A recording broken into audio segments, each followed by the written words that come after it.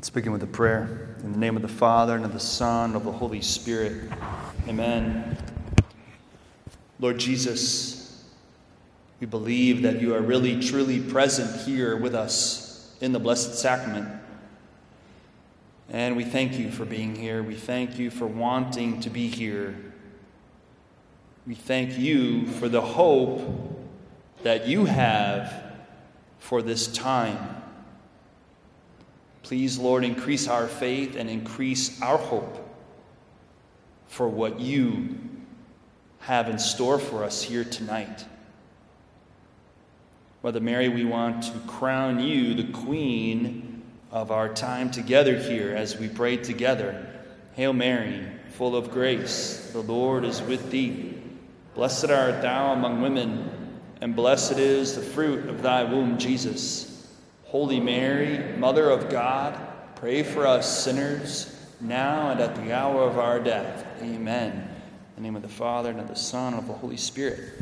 Amen. I want to start off tonight by reading from Paul's letter to the Ephesians, chapter 3, verses 7 to 13.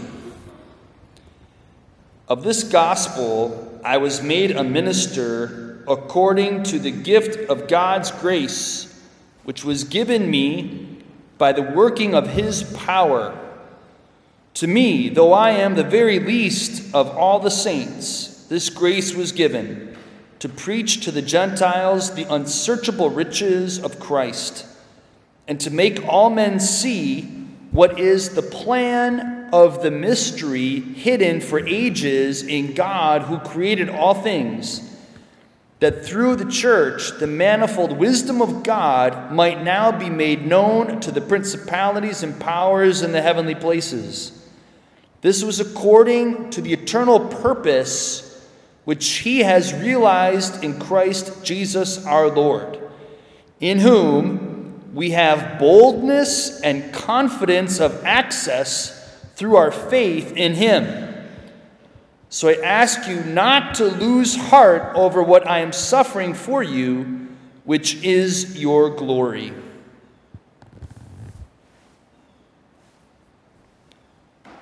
So God has a plan for us, sometimes mysterious, but God has a plan for us, and his plans include hope, a future full of hope, as he told Jeremiah, which I will read to you later. But God wants us to have this hope in him.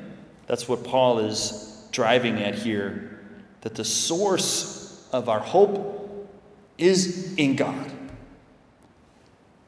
And let's face it, we all need a little bit of hope in our lives. And it's not just that we want or hope that things will get better, but that we have a sense that it all has some purpose, that it's not meaningless. Because then even the difficult things that we go through, our challenges, our sufferings, our faults, our failures, they all have some meaning and some purpose. And when we understand that, when we come to appreciate that, well, then we have a lot more hope. And we have a lot more drive and energy. We have a lot more focus. And that's what Paul is trying to say to us here tonight. Let me repeat that one line here. To me, though I am the very least of all the saints, this grace was given, to preach to the Gentiles the unsearchable riches of Christ, and to make all men see what is the plan of the mystery hidden for ages in God, who created all things, that through the church the manifold wisdom of God might now be made known to the principalities and powers in the heavenly places. So it was through Christ, his Son, that he wanted to make all things new, that he wanted to redeem the world, that he wanted to give meaning and purpose to everything, even death, even suffering, even those things that we struggle the most with in our lives. He wanted to give meaning and purpose even to those things. Because now all things, in a sense, serve his purpose. And we look to the cross, and we see that God our Father wanted us to be his sons and daughters in his Son. And so he sent his Son to us. Christ, as Paul says in his letter to the Philippians, emptied himself. He emptied himself. He did not count equality with God something to be grasped, but he emptied himself. Why? So that he could become a servant to us. Because as Jesus said, the Son of God did not come to be served, but to serve and to give his life as a ransom for many, for you, for me. Because we were in need of a Savior. We can't forget that, right? We're all in need of a Savior. We need to be saved. We need to be redeemed. We need to be restored. We need to be healed. We need to be forgiven. We need to be delivered. We need to be freed. You can say that in so many ways, and it's all true. It's all true. On Sunday, I was up here preaching about humility. Humility is the truth, basically. When we are humble, we are in touch with reality. We're in touch with the truth. And the truth is, we all need a Savior. We're all broken. And so that's not a hopeless thought, though. See, there's the rub, right? I mean, there's the real thing we need to grasp here tonight. Even though we are broken, even though we are in need of redemption, we have a great hope that God wanted to save us so badly that he sent his only Son, as it says in John's Gospel, right? For God did not send his Son into the world to condemn the world, but that the world might be saved through him. So God is for us. He is for you. He's not against you. But we can't forget the reality of our situation. The reality is we do live in a broken world. The reality is that we are in a battle. We're in a battle of sorts. There is an enemy. There is an enemy who rebelled against God. He rebelled against God. Satan rebelled against God. And now he makes it his mission to destroy our lives. But then we also have our own human weakness, and then we have the world around us. So these are the forces that we rub up against every day that make it challenging to embrace God's plan and purpose for our lives and to maintain hope. So tonight I hope I can instill some more hope into your life. I hope that the Holy Spirit, the Spirit of truth, the Spirit of God, can communicate to you his hopes for you. Because God has hopes for you.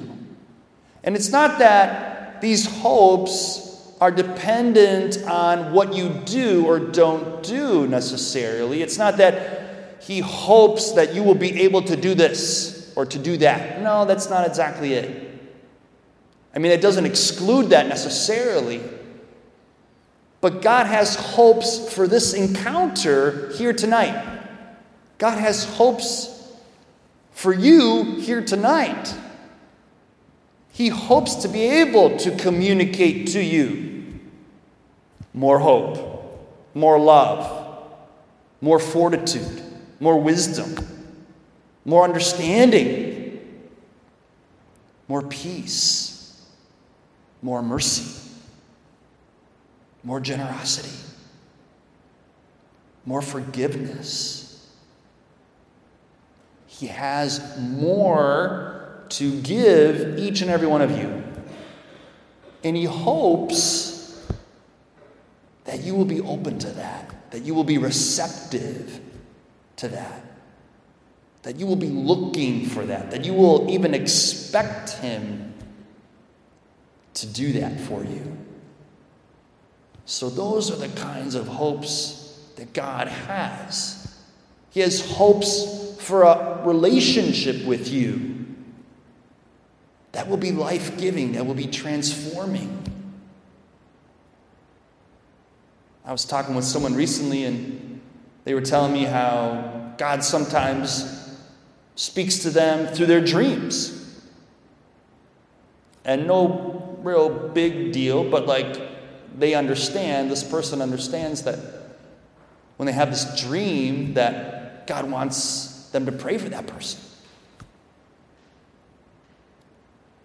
So those are just little things, little ways that God depends, so to speak, on us. That he hopes that, yes, we will answer his call. He hopes that we will follow his lead. He hopes that we will listen to his voice. He hopes that we will spend time with him just not because he needs it, but because he knows we need it. Because then he can restore us. He hopes to restore you tonight in a greater way, in a more abundant way. He hopes to set you free here tonight. He hopes to heal you here tonight. All we got to do is ask and be open to that, to be receptive to that, to realize that, Lord, I do need you. Lord, I want you. Lord, I want to be wanted. I want to know that I'm wanted. Maybe that's what you need tonight. And God wants you to know that you are wanted. God wants to be your Father.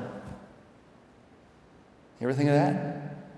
God has committed himself to you. God wants to be your Father. Jesus wants to be your Savior. The Holy Spirit wants to be the sweet guest of your soul. And they hope to give you all of the good gifts that they have in store for you. They hope that you will be open to that.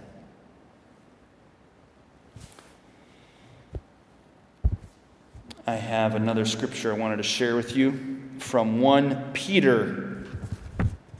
1 Peter chapter 1, verses 3 to 7. Blessed be the God and Father of our Lord Jesus Christ.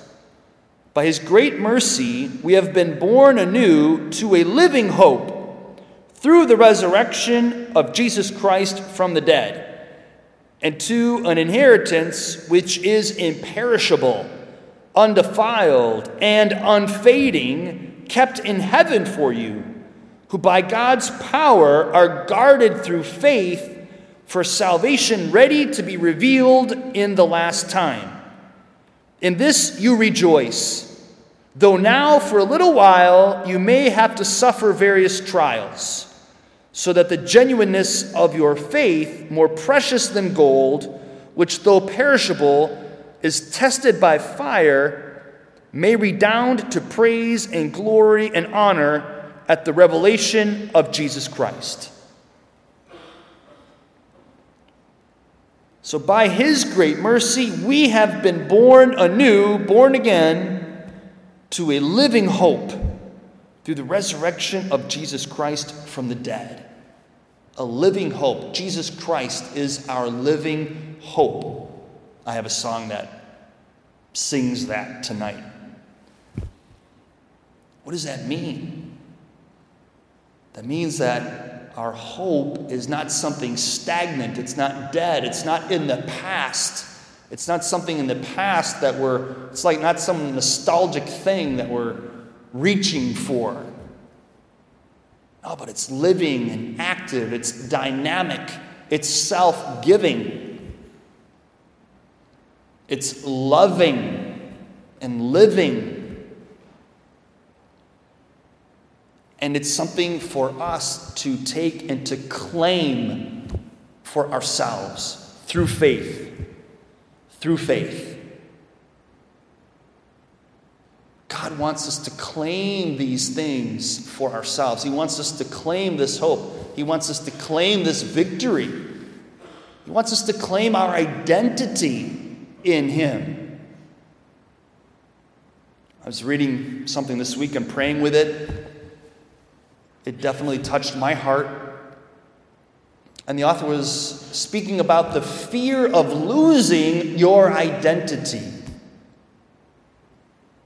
The fear of losing your identity. How often have we feared the loss of our identity as sons and daughters? Think about it. Every time things got uneasy at home, the devil tries to undermine your identity as a son, as a daughter of your parents. And as sin creeps into your life, or as you are used or abused or left out,